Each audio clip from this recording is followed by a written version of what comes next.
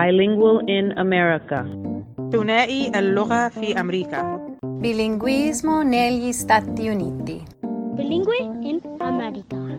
Ser bilingüe en América. 在美国能说2种语言的人。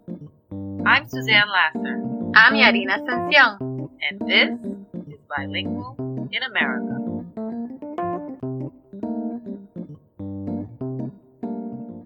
America is a rich tapestry woven of its own unique fiber.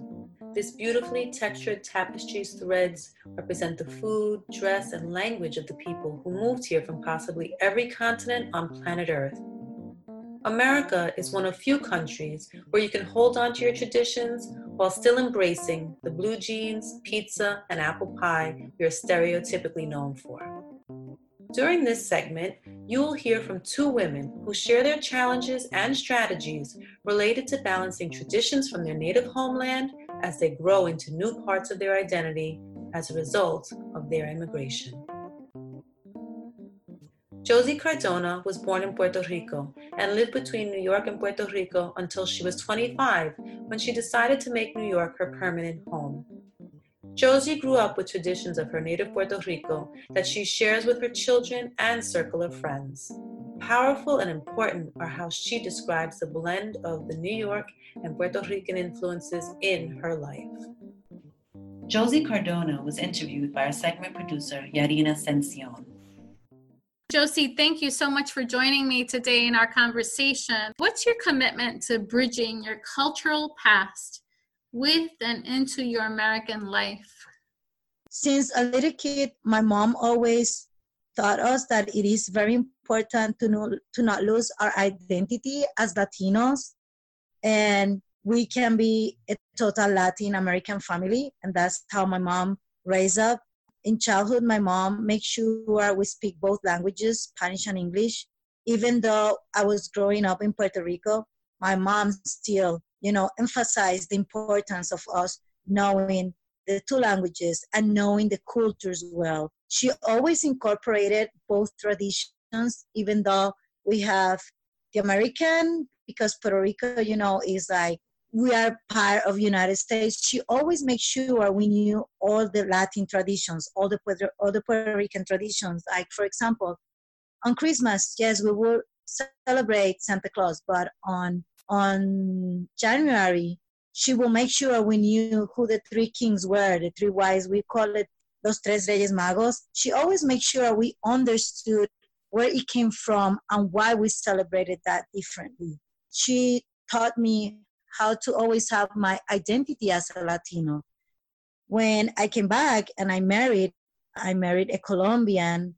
Knowing the importance of our roots, we also make sure our kids know the traditions and the roots. My kids speak English fluently and Spanish fluently, and they can read both languages. It's not only speaking the language, it's them knowing how to read and how to embrace their ancestry. That's very important for us. The ancestry we believe that the traditions from our parents and from our culture make them more intellectual and they personally grow. For example, here in the house is very important. They start at home in the house. My kids start from even very simple like food. My kids eat Colombian food. They eat Puerto Rican food. They eat cheeseburgers like Americans do, but it is important that they know where we come from. My kids know that as Latins, we have Spanish, African, and Native Indian blood. They know, and they're very proud of that. They know they have traces of Spaniards, Black, White, Indian, so they're very proud of their heritage because they think this makes them stronger as a person and it gives them a different identity. I really appreciate all that you said, from first giving homage to your mom, how she instilled those traditions early on in your life and made a commitment to learn your language really well. And then how you and your husband have now given that gift to your kids in both language and food and traditions to really embrace their ancestry and to understand their blood. It's such a beautiful gift of legacy that you pass on to your children. I love how you champion this cause and truly live your life as a diverse person. Would you say that you had to give anything in order to assimilate? Like when you say give anything, you mean give up anything, or do I have to? Or anything that you would want to do for your family that you haven't been able to do because you're in the United States? Well, to be honest with you, not really, because we always travel to Colombia or Puerto Rico, so my kids do know well the cultures. I don't think I have lost my identity as a Latino, and my husband either. I don't really think I have given up anything. If not, I have learned more, because I have learned more about diversity. And I think in the world we're living, diversity and learning to be diverse is very important, and we can teach others how to respect and embrace others, and how to love and have a passion for who you are. That's so empowering, because in diversity, we can honor each other and we find our strength in each other. And I think that's really important. I think sometimes fear keeps us from sharing, but it's really where we find our strength. Yeah, it's not easy. It's a path you have to learn in life. In order for me to come to where I am now, I have to learn and grow and go to different situations. But instead of me taking all those things in a bad or negative way, I have learned to embrace them, take what is good from it, and let go what is not so good. And that have made me a stronger person. I think more mature also. I feel more mature, like morally. And so I think I'm not afraid, as you said, I'm not afraid of saying who I am, or standing up and talking about who I am or where we come from. And I wish more people will do this. Thank you so much for spending this time with me and truly speaking from your heart. I know that somebody will listen to this and be inspired by your testimony. Well, thanks to you.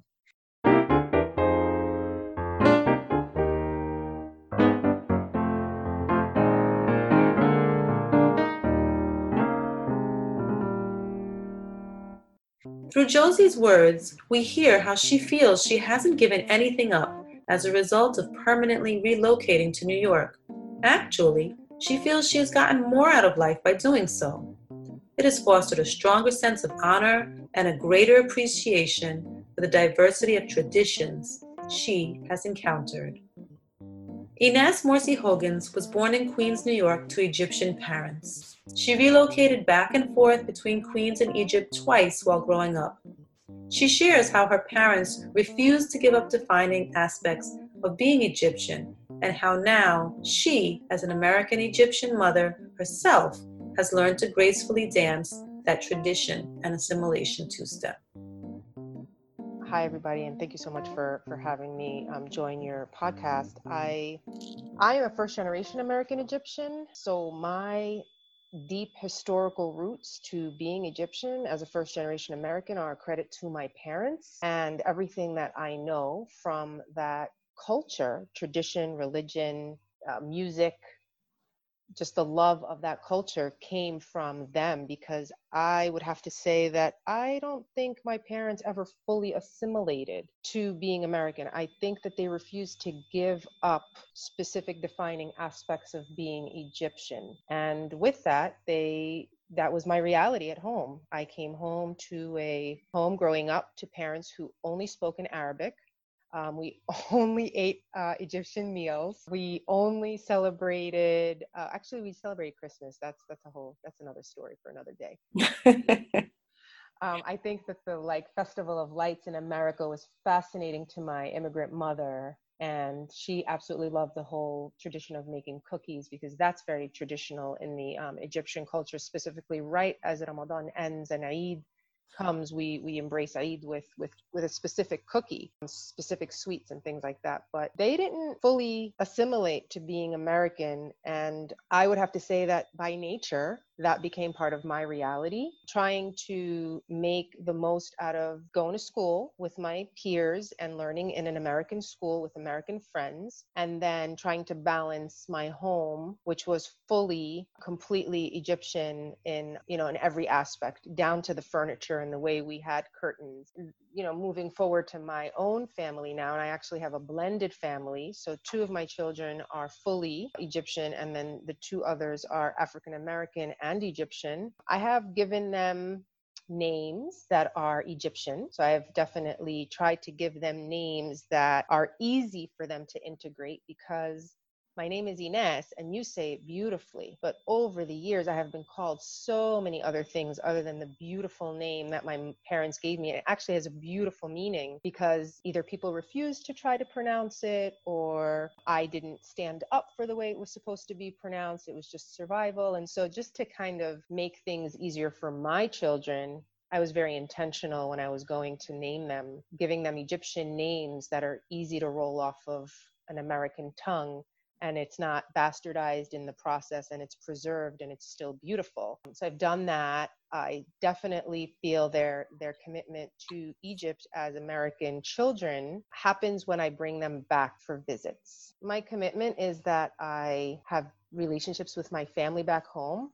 I don't have many family members here. It's just my immediate family, but my cousins and extended family back home know who I am, who my children are, who my husband is. They know who they are and who their cousins are from both sides of the family for the older 2 children. And the tradition of Ramadan, which is very ritualistic and very divine, is one that's preserved in our home. So that's beautiful. I think you might need to remind me of some things that I'm doing. I might be forgetting some things just to make sure that I am still very connected to my roots.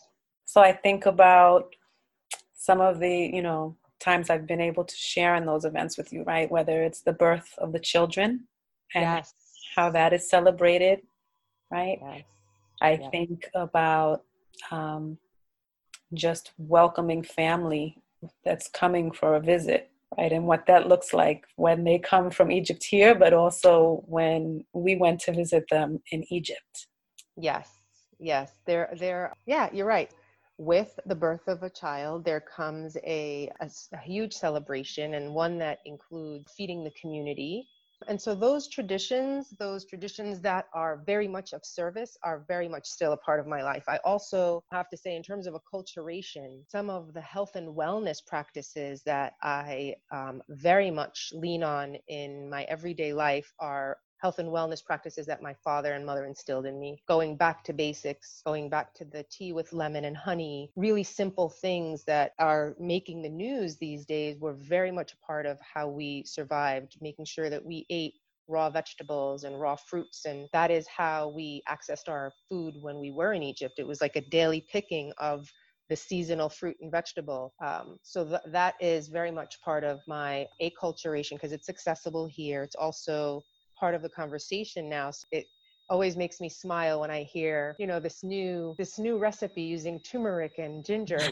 That's been that's been like the most disgusting thing I had to enjoy as a child.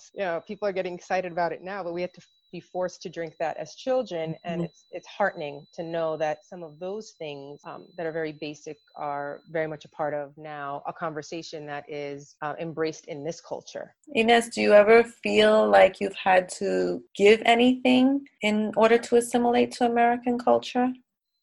My husband now is American. He doesn't speak Arabic, and there's a sincere loss and I mourn the loss of that language exchange that otherwise would have happened even on a small level. And so, because I'm very aware of that, I make it my business to connect with my cousins and to connect with my friends who do speak the language, to make sure that we include him in a funny joke, or we share with him a few key words that he needs to tuck away. But that's a true loss. The language, because it is not a dominant language by any means. Certainly the reading of the language, that print, right? So I don't even have the text because now everything's digital and I can listen to pretty much anything, a sermon, a scholar, a mentor. I can have that. But print, like having actual print in the way that we did growing up with books, children's books or adult books or even newspapers, that flooded our home in Arabic print. That's not my reality right now. So that's definitely different. And I get excited about it when I'm in Egypt because it's all around. But I found ways to supplement, and I find, the digital access to now kind of there's no excuse to be able to access whatever information or whatever voice or whatever sound you want to hear. It's like a click away. I want you to think about, I'm going to challenge you on this one. Okay. Thinking about all of the things that you have given your husband and your children regard to experiencing what your life was like growing up. What do you feel? Is there a special experience you can think of that you've given them access to that you are most proud of having been able to share with them because it is something that was always special for you as a child and you're still continuing that on even though you're no longer living in Egypt or even in your parents' home? I'd have to say, like the timing of this conversation is perfect because Ramadan is like that time where you are forced to, it's the 9th month of the lunar calendar. And every year it comes around. This year it happens to come around during quarantine, but every year, whether or not they are diligent, the divinity of that month is something that we practiced. We cheated as kids. We cheated and we broke our fast when no one was looking. But you better believe we sat at the table to break our fast and wanted to indulge in all of those goodies. And that tradition, that ritual is one that we have here. We have dates that we break our fast with. And they're in our home. They're from Trader Joe's, but they're just as delicious. And we say exactly, we have a practice that we say, like right when the adhan goes off, and we sit and we speak about like the purpose of being still, the purpose of abstaining.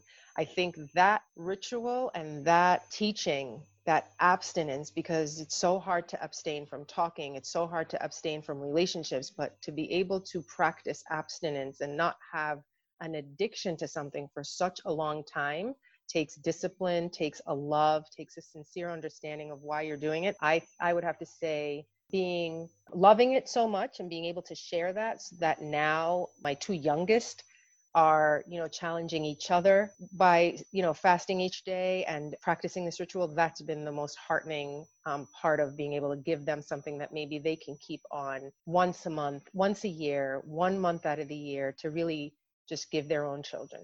And so I think that's really a great way to tie things up, right? The idea that when your parents came here, they were leaving something precious behind, but that they weren't willing to let it go. And they instilled that in you so that you now pass that on to your kids, hoping that the experience will be something that they don't want to let go. I think that really is so true of many stories here in America, right? And that's what makes this country what it is, right? It's that unique fabric of all of the traditions that people have brought with them and continue to hold on to while being part of something new. So. Absolutely. Thank you so much.